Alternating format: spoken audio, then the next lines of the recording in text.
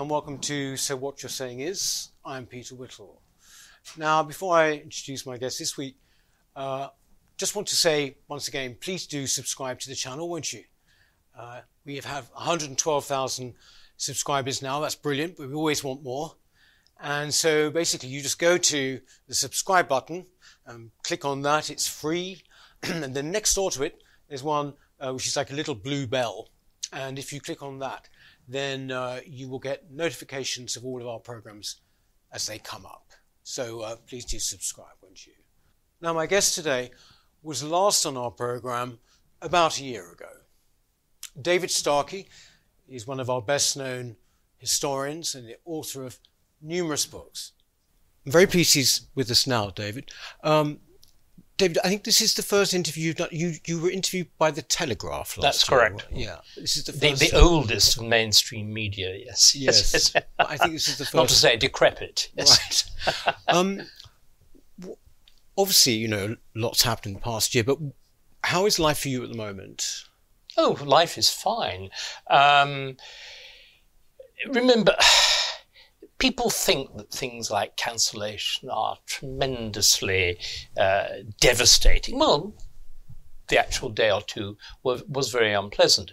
But they somehow assume that it's the equivalent of a plague cross put upon you, that, you become a social pariah. Nothing could be further, well, at least in my case, nothing could be further from the truth.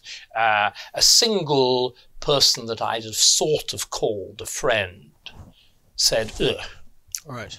And he was a rather typical rich man who wanted somebody amusing, on holiday company and that kind of thing. So that was nothing very terrible.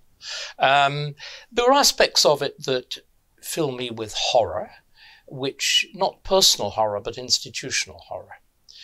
The fact that learned bodies, for which I've been a very distinguished member for a long period of time, drop you on entirely extraneous grounds. That something like the Royal Historical Society decides that a minor view on what is the right language to use about blacks is more important than 50 years of scholarship. That one's Cambridge College does the same. This is wholly destructive of any notion of scholarship. It is wholly destructive of institutions because it breaks that Burkean bond of generations of you go there as a student, you become a distinguished member, you become rich, you leave more money, which further endows the institution. You rupture all of that. You break it. And you break it for what?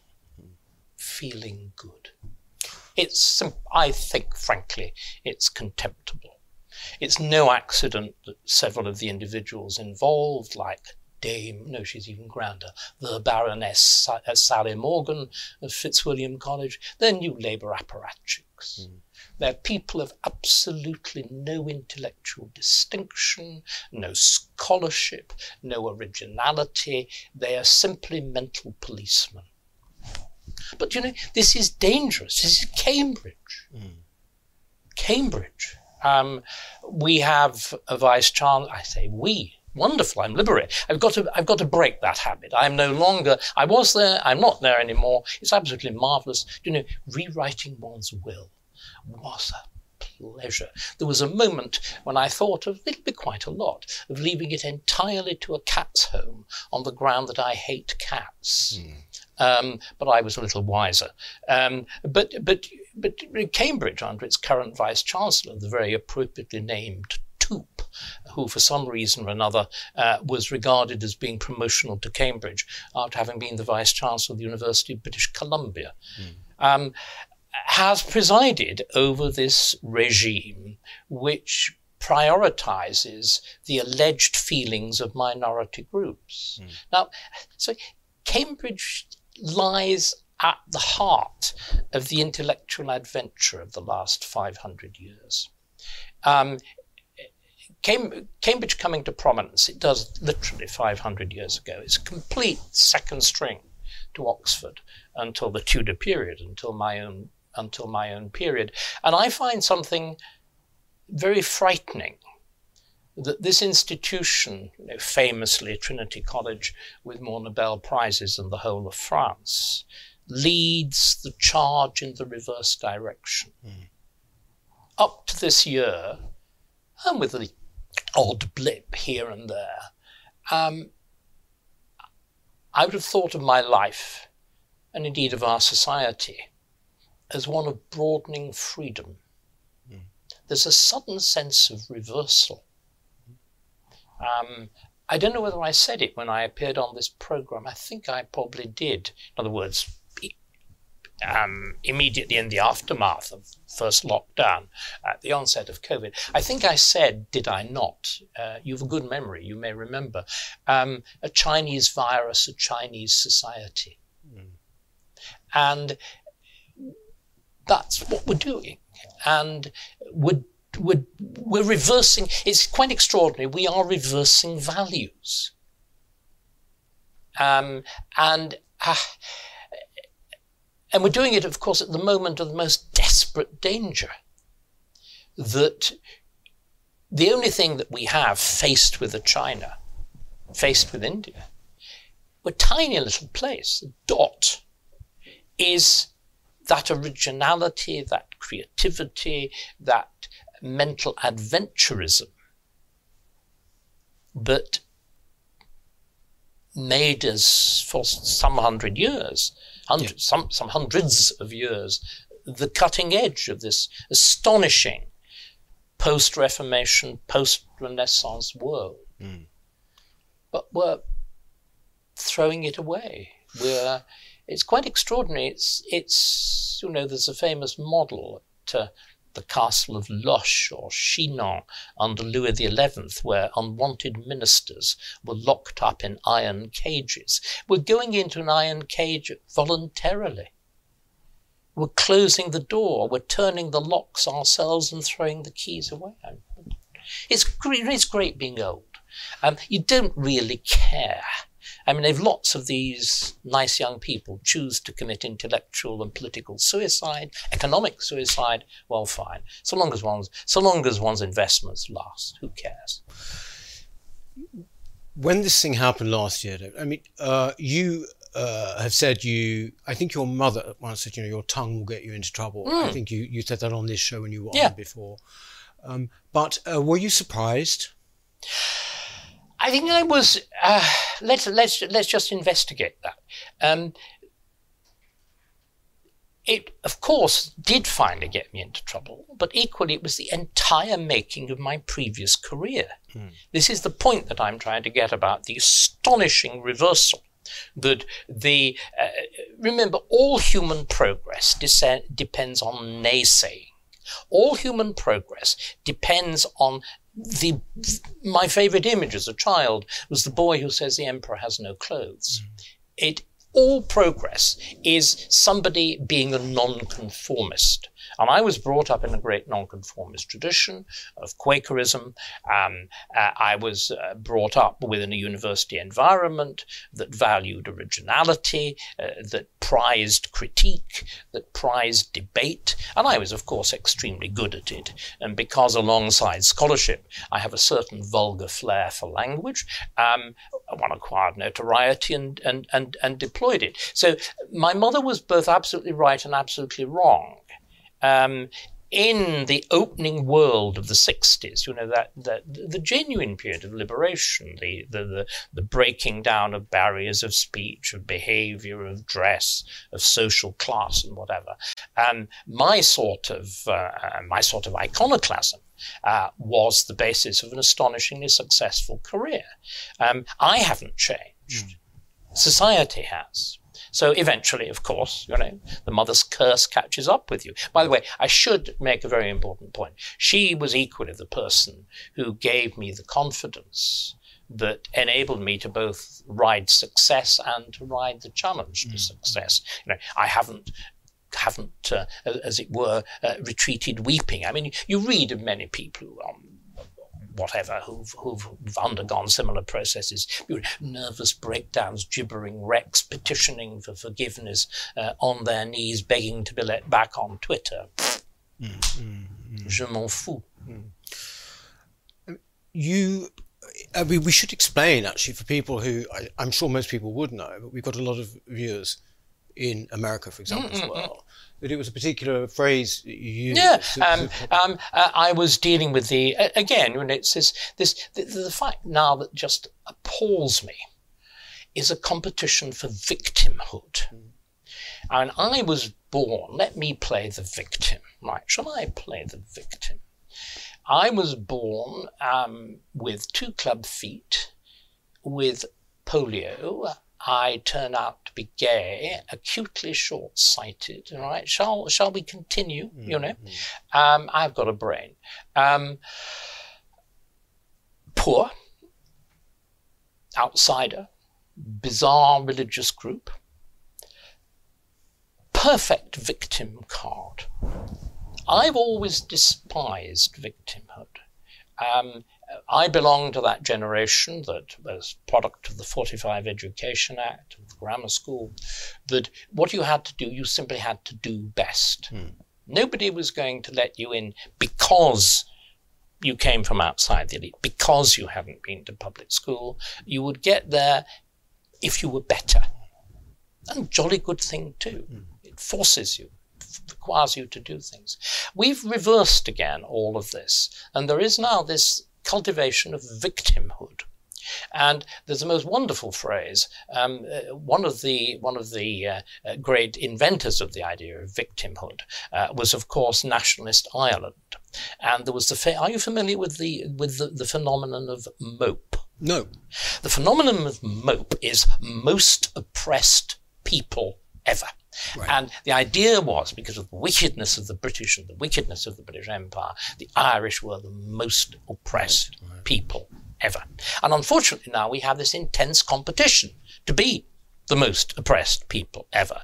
You will find everywhere, I mean, the latest version of it is with some inane comment from Dame Jenny Murray or whatever, you know, given a damehood for sitting in front of a microphone and boring the world on women for 40 years, that the British Empire effectively is to be our Holocaust, and that whereas Germany has come to terms with its history, we have not. And the issue that I was addressing was: is slavery a Holocaust? Is it a deliberate act of genocide? Because that is the claim of the left. You remember the famous debate, what's the now famous debate? It wasn't a debate, panel denunciation of Churchill at Churchill College, directly on the other side of the road. Just recently. Just recently. Kehinde Andrews, this extraordinary pseudo-professor of black studies, again makes this claim. The constant talk of white empire as Holocaust. I mean, he was particularly and as genocide. He was particularly talking about, in extraordinarily unintelligible terms, about what happens with the Spanish conquest of Latin America. And what I was saying was, and I said it very badly, for once. I mean, I'm normally eloquent and I'm normally clear, and my grammar is good, and I put things and I remember what I'm saying. I said something really stupid. What I intended to say was, of course, it couldn't, of course, at least the slavery that's associated with the British Empire and the British colonies couldn't have been a Holocaust, because what I intended to say, there were so many blacks in America, North America, in the United States and in Britain. And instead, my tongue slipped and I said so many damn blacks. And you know what? I was even more stupid. I said actually in Africa rather than America. This is the sort of idiot thing that is liable to happen in this. Without some elementary procedure of editing. It was stupid. It was badly expressed. I can remember the moment of saying it, but it was sort of 6 p.m. We were going over time. I was desperate for a drink. I had a mental note. One really should clip that. And then you had a very, very inexperienced presenter who didn't spot the problem. And of course, it was the height of the fever of Black Lives Matter. The Black Lives Matter in Britain is the most ludicrous, preposterous, imitative thing. The way in which we took an utterly extraneous event and it generated in purely imitative behavior. I mean, it is one of the problems with Britain and America. Because we do share a language, you get this sort of what I would call a kind of cultural infection. I think one of the great problems that has happened in race relations in this country, which are of an entirely different order. Slavery has never had a fully legal status in Britain. We have never had a kind of neo-apartheid. We have never had a colour bar formally. None of those things have ever existed here. The history is radically different. But of course, the tendency, and particularly if you're an activist black politician, is to look to what's going on in America. And again, we pay ludicrous amounts of attention to American presidential elections. I mean, we really do. That's sort of increased, hasn't it, in recent years? Yes, very much. To the point where it's almost... American elections are almost covered with the same intensity as British ones. It's extraordinary. I think that our current British political class is infatuated with America. Maybe wants to be that. Maybe wants to be what they see on House of Cards. I mean, again, the strength of feelings that people had about Trump. I mean, preposterous. I mean, absolutely. I mean, first of all, the American Constitution coped with Trump without even sort of raising an eyebrow, if you like. The founding fathers were perfectly aware that you could have a demagogic president. What actually a demagogic president can do without the vote of Congress is very, very little. I mean, he can posture, he can tweet a lot, but that's about it. But it is, I think, particularly in the area of race relations, the imitation of America has been profoundly and deeply damaging. Profoundly and deeply damaging. And of course, all of these things damage those who adopt it, and in a fashion which I find distressing. You see, we are completely different. I mean, you were doing an advertisement for the program. Let me do a little advertisement for the organ that has enabled me to play a very tiny part in public debate over the last year, which is The Critic. Yes. I've just written my regular column there, and I think it comes out next week. Press the button. It comes out next week. And this one is about the fact that we are a mongrel culture. The peculiar thing about Britain, England, it's really England, is we are a conquered country. We are post-colonial from the very beginning because we were conquered by the Normans. And we have alone, really, a completely mongrel language. There's no such thing as pure English because it's a fusion of a Germanic structure and a Latin and French vocabulary. And it comes into being at a particular moment. It's a very recent language. In its modern form, it only goes back to about 1400. So when Shakespeare writes it, it's barely 150 years old. It's utterly astonishing, this speed of development. Now, this has fundamental consequences. It means we don't do what the French do. You can't have that notion of a pure culture. You can't have that notion of an academy which holds you to account on grounds of linguistic purity. You can't have the kind of campaigns about laïcité, about French values that they do in France. And this means we have been able, I think, to have a very important reaction in the modern post-colonial world. Because we are post-colonial ourselves. We were always multicultural. We have by definition a peculiar adaptability in this area. I don't think there's any accident about, as I said, our success in the post-colonial world. It's built into the peculiar structures of English and British history. And it's even more reinforced with the way in which we became Great Britain, with the union with Scotland. What everybody forgets is, because of course the Scott Nats, again, the victimhood, victims of English colonialism, absolutely rubbish. The agreement between England and Scotland in 1707 is an agreement of two sovereign states. But what Scotland keeps in 1707 is every aspect of an independent, distinct society apart from a parliament. You keep your own currency, sort of, at least your right to issue your own currency. You keep a separate legal system.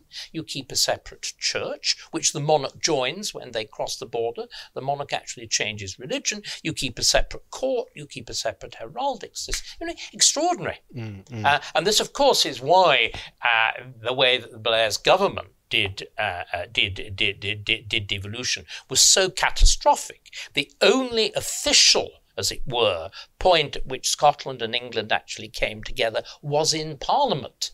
So when you create a separate Scottish Parliament, you rupture the central part of that bond of union. But what I'm trying to say is we were always multi-ethnic. There was this very, very unsuccessful attempt in the 18th century at creating a single British identity. It never got anywhere.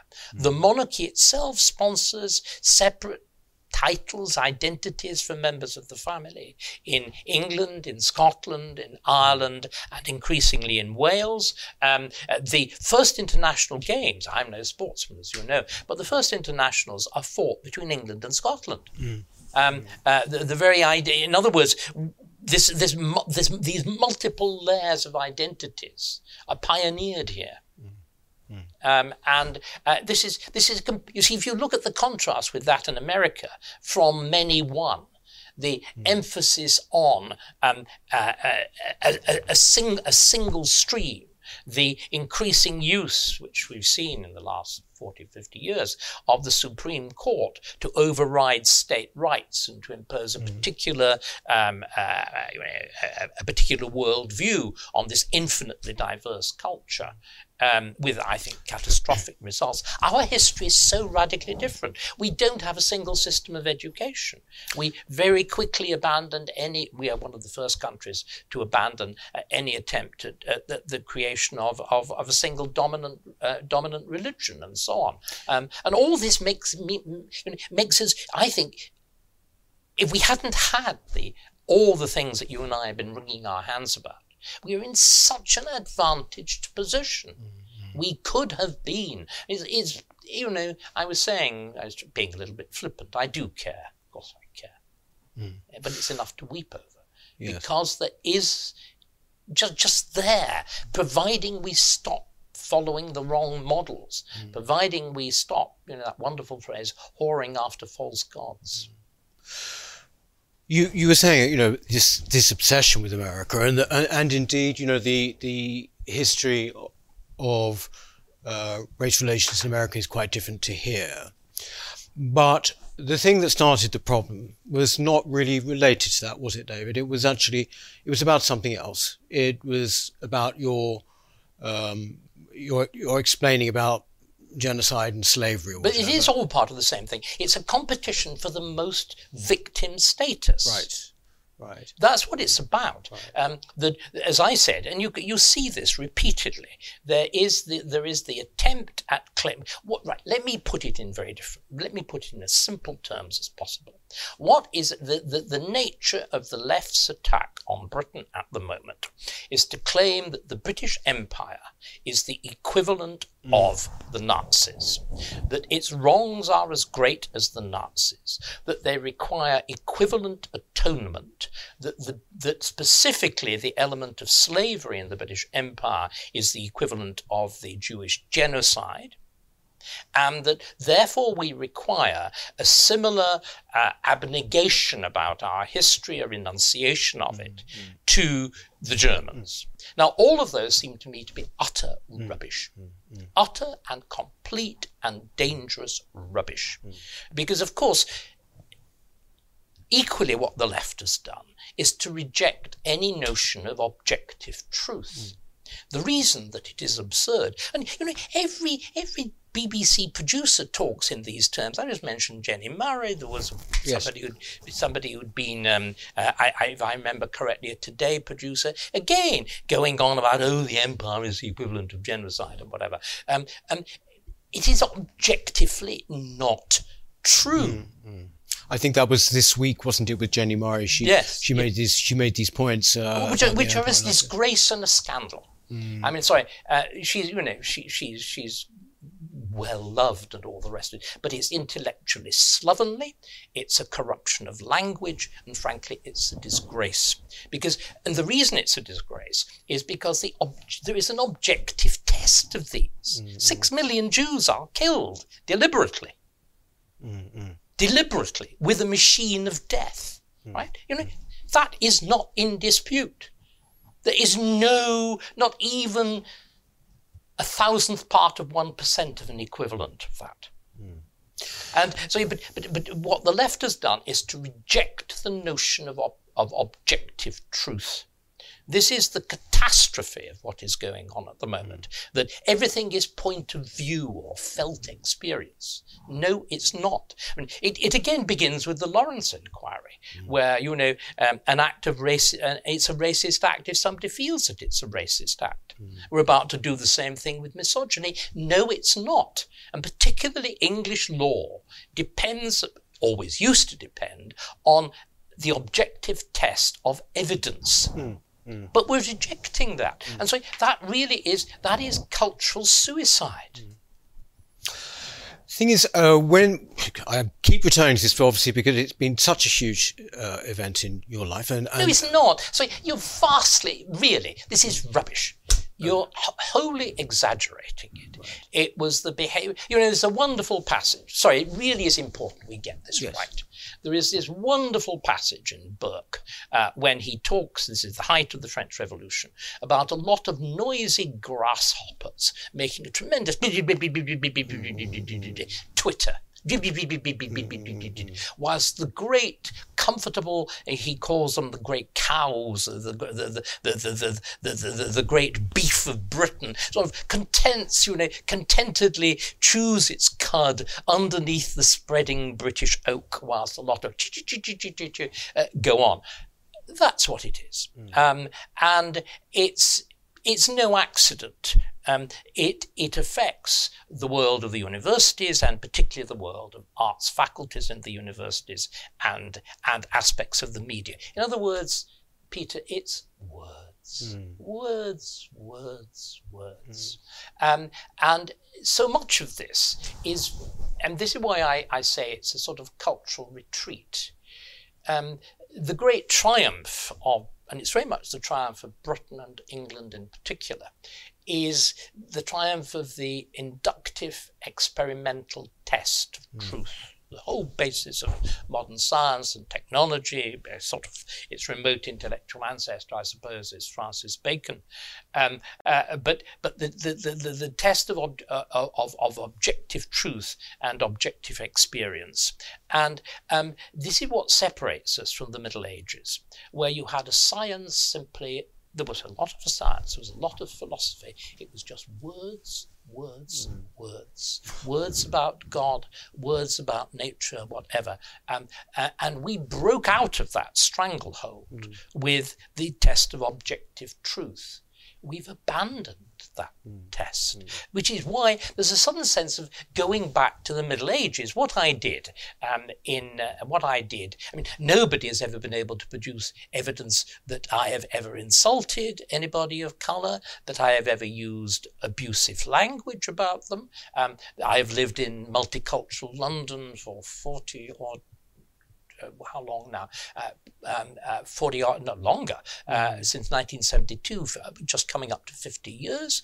I have never been involved. In other words, there is no objective test. I used one word out of place. Oh yes, no. I mean, no. Yes. But let's really pursue this. This is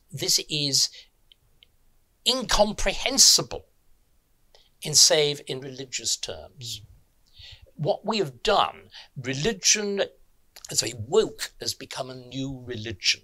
What I did was to commit heresy. Remember, heresy was a voluntary crime. It was the denial of the beliefs of the church, and if you denied your denial, you weren't burnt. So it was completely, that unspeakable death of burning alive was a completely voluntary act. But it was all about words. And what we've done now, we've elevated language into this absurd prominence because we've cut it off from meaning. We've cut it off from outside experience.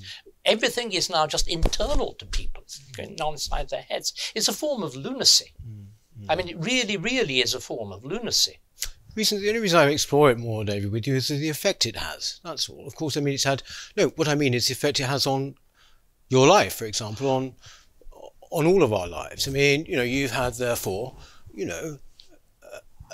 a bad experience in terms of being but sorry, I'm a Stoic. That is to say, I believe that experiences are only bad if you let them be bad. Right. They want to damage you. Of course they want to damage you. They want to humiliate you. Of course they do. But they can only do that if you let that happen.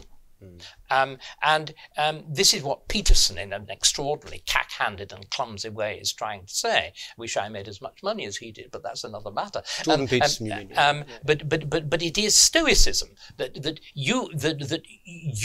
only thing you cannot control the world.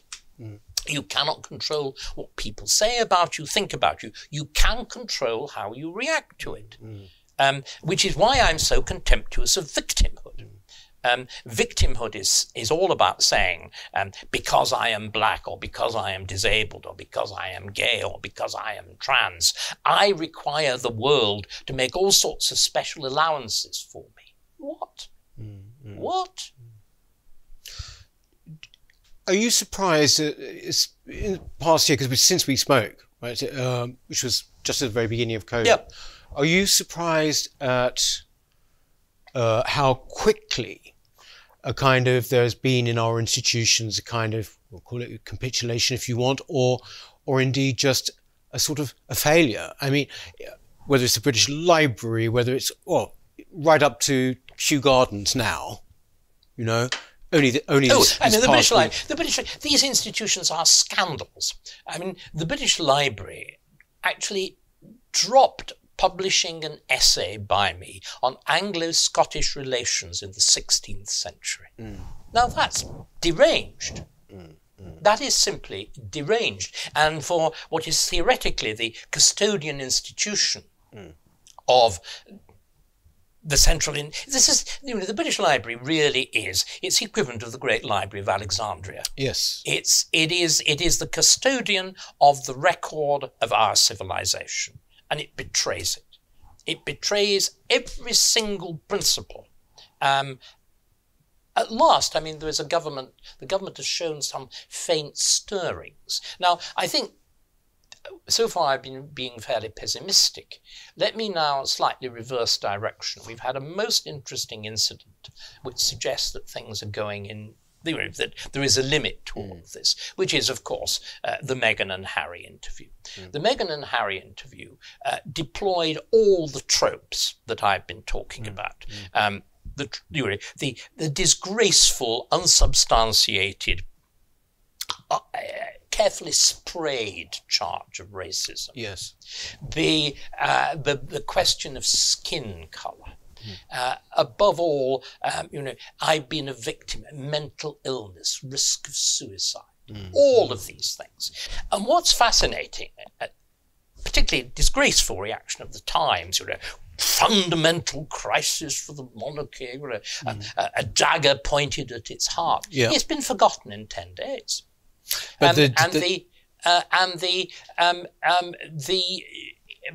Britain, it of course polarised opinion in very much the same way as woke has done.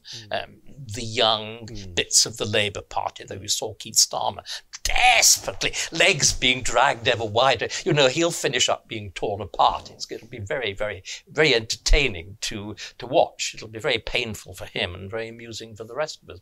But being pulled apart by the wild horses of trying to get the Red Wall back and trying to keep Diane Abbott on side on the other. It's exquisite watching him being pulled between the two. So there were all those forces on one side, and then it was that Burkean analogy that I gave you before. Yeah. There was those lot, and the great mass of the British public shrugged its shoulders, said she is an intriguing little word that I would not repeat in front of a family audience, and shrugged its shoulders. And continued. So the moment you get the opportunity for a genuine test of public opinion, the dikes are held. The problem is this. That we have corporate woke. We even had an attempt at royal woke. There are aspects of Prince Charles and Prince William that flirt with wokery. And it is, whatever it touches, it destroys. It is an absolute rule. Whatever it touches, it destroys. And of course, it's infected the human resources departments of virtually every company, of every profession, as I was saying, learned societies, the Royal Historical Society, under the disgraceful leadership of Margot Finn, signs up to the most extreme version of Black Lives Matter. Just what are bodies doing that? The thing is, we have permanent secretaries in the civil service concluding official memoranda with that. Oh yes, no, that's everywhere now. Yeah. What? No, but it is a scandal. I'm sorry. It is a genuine scandal. It is, in my view, it is every bit as bad as putting a swastika. With Harry and Meghan, you're pretty much saying that this is something and nothing, that it's sort of all go. I mean, I think it has done. I mean, the only thing that would change it, right? Very interesting. I mean, I know an awful lot about this from the inside, Peter. I used to work with CBS. Would you believe? Right. Giving you a sense of how the world has changed. Yeah. I was their principal contact for royal matters until 2017. Wow. So I've worked with all of them. I've worked with Susan Zarinsky, the producer of it. I worked with Gail, whatever. Of the interview. Yes. Right, okay. So all of these people I know absolutely from the inside.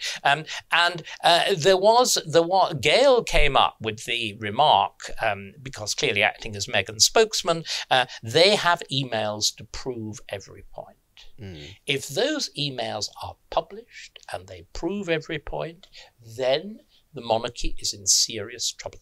Until that moment, it doesn't matter. I think it doesn't matter domestically. The only thing I would say is that the way that the Americans have taken that interview to heart. Yes, and also the Commonwealth. But America is split in exactly the same. Sorry, I mean, it's not Americans. It's the American left.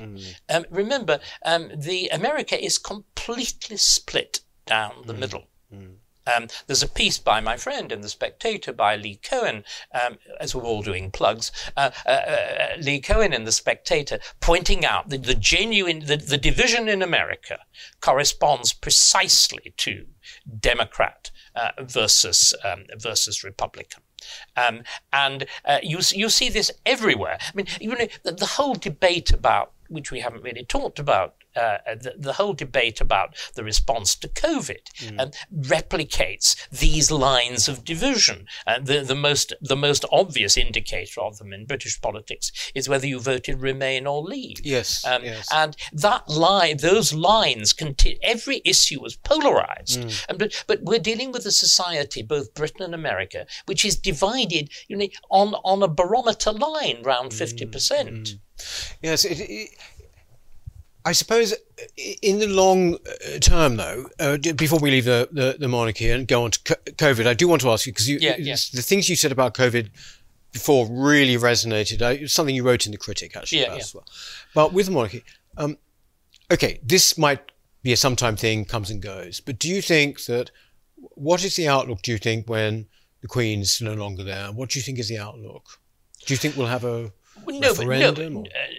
No one can say. I mean, I always say this. History only works in one direction. It only works backwards. Famous T.S. Eliot quote: "I was very, very fine Becket in Murder in the Cathedral, with all the tensions and hypocrisies as a schoolboy." I can still remember that gesture. Oh, good, my producer said. More of that, and it was Miney, of course. Only in retrospection can we say that was the day. I think that it's relatively safe. I also think that what we're forgetting is that my guess is that there's a bubbling reaction to woke amongst the younger, particularly boys. I still have quite a lot of involvement with schools and whatever, and one is seeing a very marked gender divide on this issue. Woke has been, of course, of immense benefit to women, to girls. It gives them all sorts of special privileges and advantages, which in the battle of the sexes, of course, they properly take advantage of. And boys are getting fed up of it. I think that we will probably see another generation that comes along that will, let's speculate, let's be really silly, will probably be violently right-wing and neo-fascistic. Well, as we've lost any notion of moderation and good sense. Shall we get on to COVID? Yes, I was going to ask, you made a very good, it seemed really plausible that the government had lost its nerve on a very particular weekend. Yes, it was the weekend of the 13th, 14th, 15th of March. And all the evidence has come up to prove that I am absolutely right. But it's the weekend. I know it was my last weekend in London. It was extraordinary.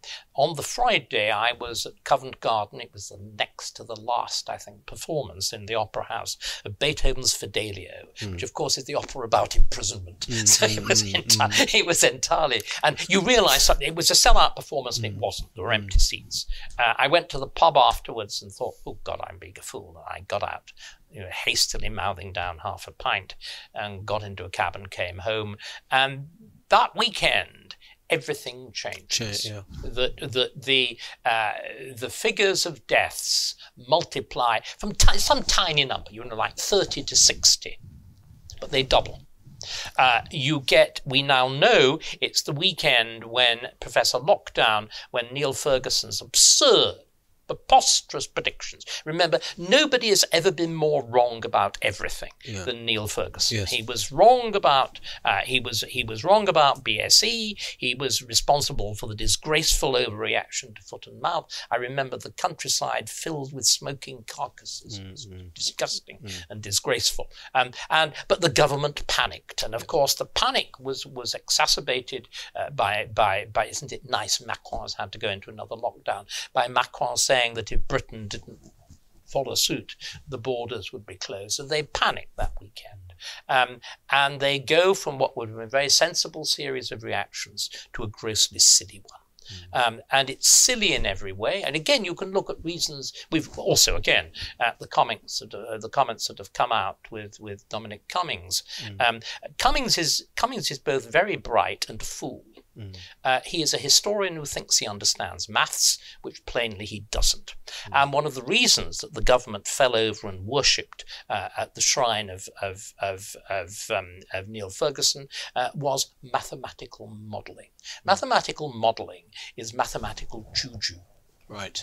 Pure juju. Yes. But the government were suckers for it because Cummings was a sucker for it. And the final thing is, it's not the final thing. There are many more. There were two other really important things that happened. One, of course, is NHS worship. The Tories had tried to present, and as a very important part of the Red Wall and whatever, themselves as the party of the NHS. Hence that preposterous slogan: "Protect the NHS." The NHS is here to protect us. The criminal. I mean, in my view, it is criminal. and I'm not using the word lightly, the clearing out of people into care homes to free up beds in the NHS, turning the NHS into a national COVID service. But that's all water under the bridge, I'm afraid. But when we look at the final catastrophic error. Here again, we've got a Prime Minister who once wrote a rather bad book on Churchill. And Churchill, of course, has very intelligent things to say on most things, above all scientists. Churchill was fascinated by scientists. He had a pet one at Chequers, the professor. But he said something very interesting. You want your scientists on tap, but not on top. And what we've done with SAGE is to put sciences on top. Yes. Catastrophic. You can see why. Yeah. They were effectively there as camouflage cover. Yeah. But then it gives them a veto on policy. Yes. The situation now, though, is that, I mean, the kind of anti-lockdown argument, put it broadly, sort of lost, didn't it? I mean, the people are kind of, you know, I think Peter Hitchens sort of says, well, we sort of lost, you know, it's time and events has gone on to such an extent now that we're sort of like, this is what it is. But of course, remember, it's still important to register how catastrophic it is. Yeah. We may have lost the argument. We shouldn't have lost the argument. I mean, look at what a disaster it is. It is the point that I made before, Chinese virus, Chinese society. A lockdown is something that only a dictatorship can impose. Yeah. And that's why we did it so badly. We did a really bad lockdown. In China, when there's lockdown, if you stray, I imagine you're machine gunned, or you're certainly manhandled back in, and I gather the door, a steel bolt is put on the outside of the door. Yes. Yeah. That is what happens. Yeah. We do a shambolic, incompetent version with preposterous, bumbling British policemen, you know, underreacting one day and overreacting the next day. But it is utterly destructive of everything that makes us what we are. We've lost the moral argument with China. We've lost the moral argument. And of course, the whole lockdown approach reinforces everything that I was talking about ignoring evidence, ignoring the importance of freedom. We've discarded the notion of freedom. It's the only thing that distinguishes us from China. It's sort of rather surprising. We've thrown it away. But we know why we've thrown it away. We've thrown it away on two grounds. Sentimentalism, the Dianification of society from 1997 onwards. One of the things I found, I'm 76. One of the things I found most disgusting was every death is a tragedy. It's a tragedy. No, it's not. Oh, no, it's not. It's an act of mutual lying. It's a solving of the conscience, right? So it's that gross sentimentalism. That's one of the things that's gone wrong. And the other is the triumph of the precautionary principle, which we're seeing an awful lot of debate on in its exaggerated form in Europe, which of course has led to their catastrophe over the whole inoculation vaccination program. But it's the triumph of the notion of safety. And there's a wonderful, wonderful phrase of Benjamin Franklin, you know, that those who will sacrifice freedom for security will shortly lose both. Oh yes. And yes, but so he anticipated. This is the whole point. The situation that we're in now has been repeatedly anticipated because it is a response to particular flaws in human nature. Again, the way in which all these things interconnect, what I'm trying to say is all these things interconnect. Oh yes, they absolutely interconnect, which is why a sense of genuine civilizational gloom is appropriate. It is odd. Civilizations die from inside. They die from inside. And once you lose confidence, you see, the great argument, I mean, the previous great death of a civilization is the death of the classical world. And of course, Gibbon's great decline and fall of the Roman Empire is very interesting. What's it attributed to? Christianity.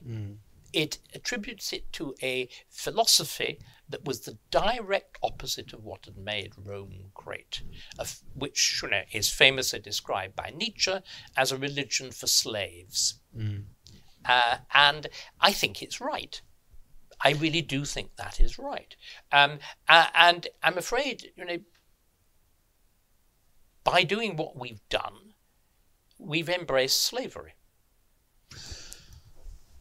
You're writing at the moment, aren't you, David? I'm back safely in the Tudors. Oh, really? Oh, I yeah. thought you were writing a memoir. Well, I'll be doing that too. But I'm I'm safely back in the Tudors. Right. Again, you see, I have this permanent intellectual refuge. You become, as you get older, and partly, I suppose, thinking of memoirs, you become aware of what you were when you were young as well, and the relationship of that person then and this person now. And one of the books that most influenced me when I was a very young man and was terribly pretentious and was determined to be an Oxbridge Don, terribly important learned conversations in panelled rooms and passing of port and decanters and all that sort of stuff. And then I came up to London and rather discovered the leather scene and forgot all about it, But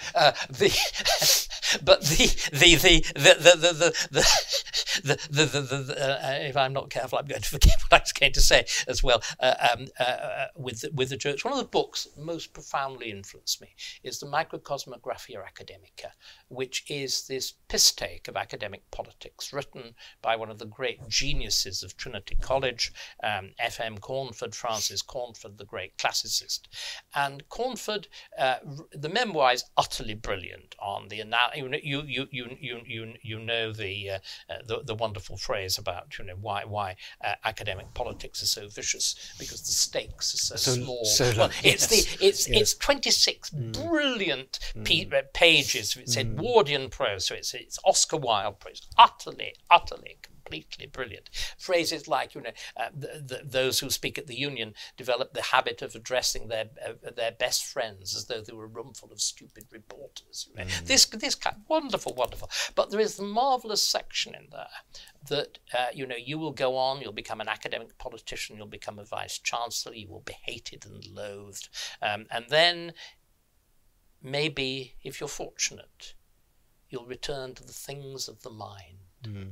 You will go back to what you started off being: serious research, serious thinking, and you will finish up with the joys of a clean, muscular intelligence, and nobody will want you out of the way, and nobody will want to get rid of you.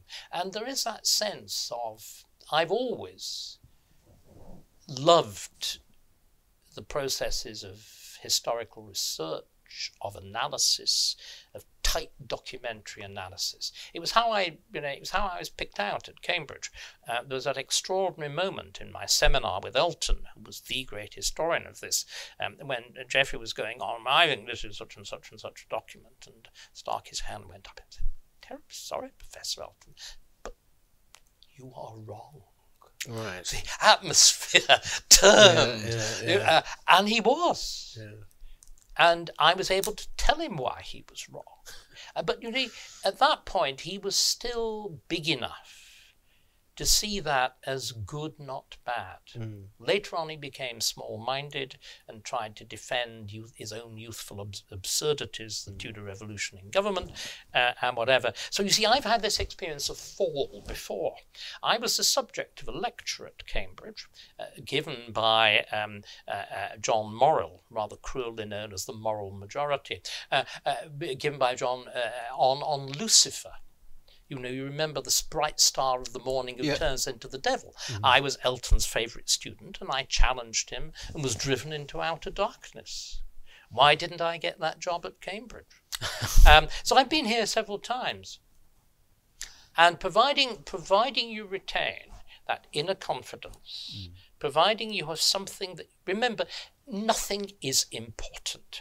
There is that wonderful phrase which is almost certainly A.J. Balfour, the Bob's your uncle chap, because his uncle was the Marquis of Salisbury, Robert Salisbury, and nothing matters very much and few things matter at all. That is true.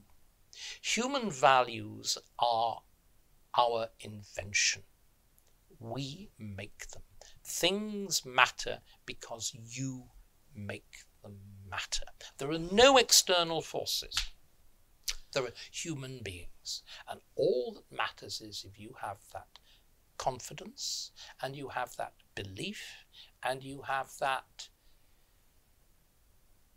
sense of the recognition of not the external worlds of feelings, but something else. For me, a good scientist, it's what goes on in his laboratory. For a good mathematician, it's his sons. For a good historian, it's the document. As Geoffrey Elton at his best always used to say, there are no authorities in history, there is just evidence. Well, David, look, on that note, with the book, you're just going to write a memoir, or you? Much of it is done. Oh, is it? Well, you must come back and talk to us when that comes yeah, out. I mean, I think I would prefer to get the two. What I'm doing is I'm writing. The reason I was having such a struggle with resuming my Henry VIII biography after a rather good start was I couldn't work out how to get back into it. Yes. And I now know why. What the book is going to be called, it's going to be looking at something that is of crucial importance, the relationship between Henry and his father. Right. It's going to be called Henry Tudor and Son, which is rather nice, right, like a firm of undertakers. Yes. Henry Tudor and Son. And it's stolen, of course. All things are stolen, aren't they? It's stolen from dear old S.T. Bindoff, who was this tedious old professor at Queen Mary College when I first came to London, and he had a chapter of his rather bad book on Tudor England called Henry Tudor and Son, but it's a very good title, and that's how I'll be tackling it. And it's wonderful. Do you know, can I end on the advertisement? Yes. Do you know we don't actually know the date on which the most important marriage in English royal history takes place? We don't know the date on which Henry VII and Elizabeth of York actually marry. I can prove that the date that's in the books is a fake. With a single document. Okay. A single document, a single piece of evidence. And that's the excitement. It's the excitement of the chase. David, thank you very, very much. Real pleasure. Thank you. That's it for What You're Saying Is this week. We shall see you next time. Thank you very much.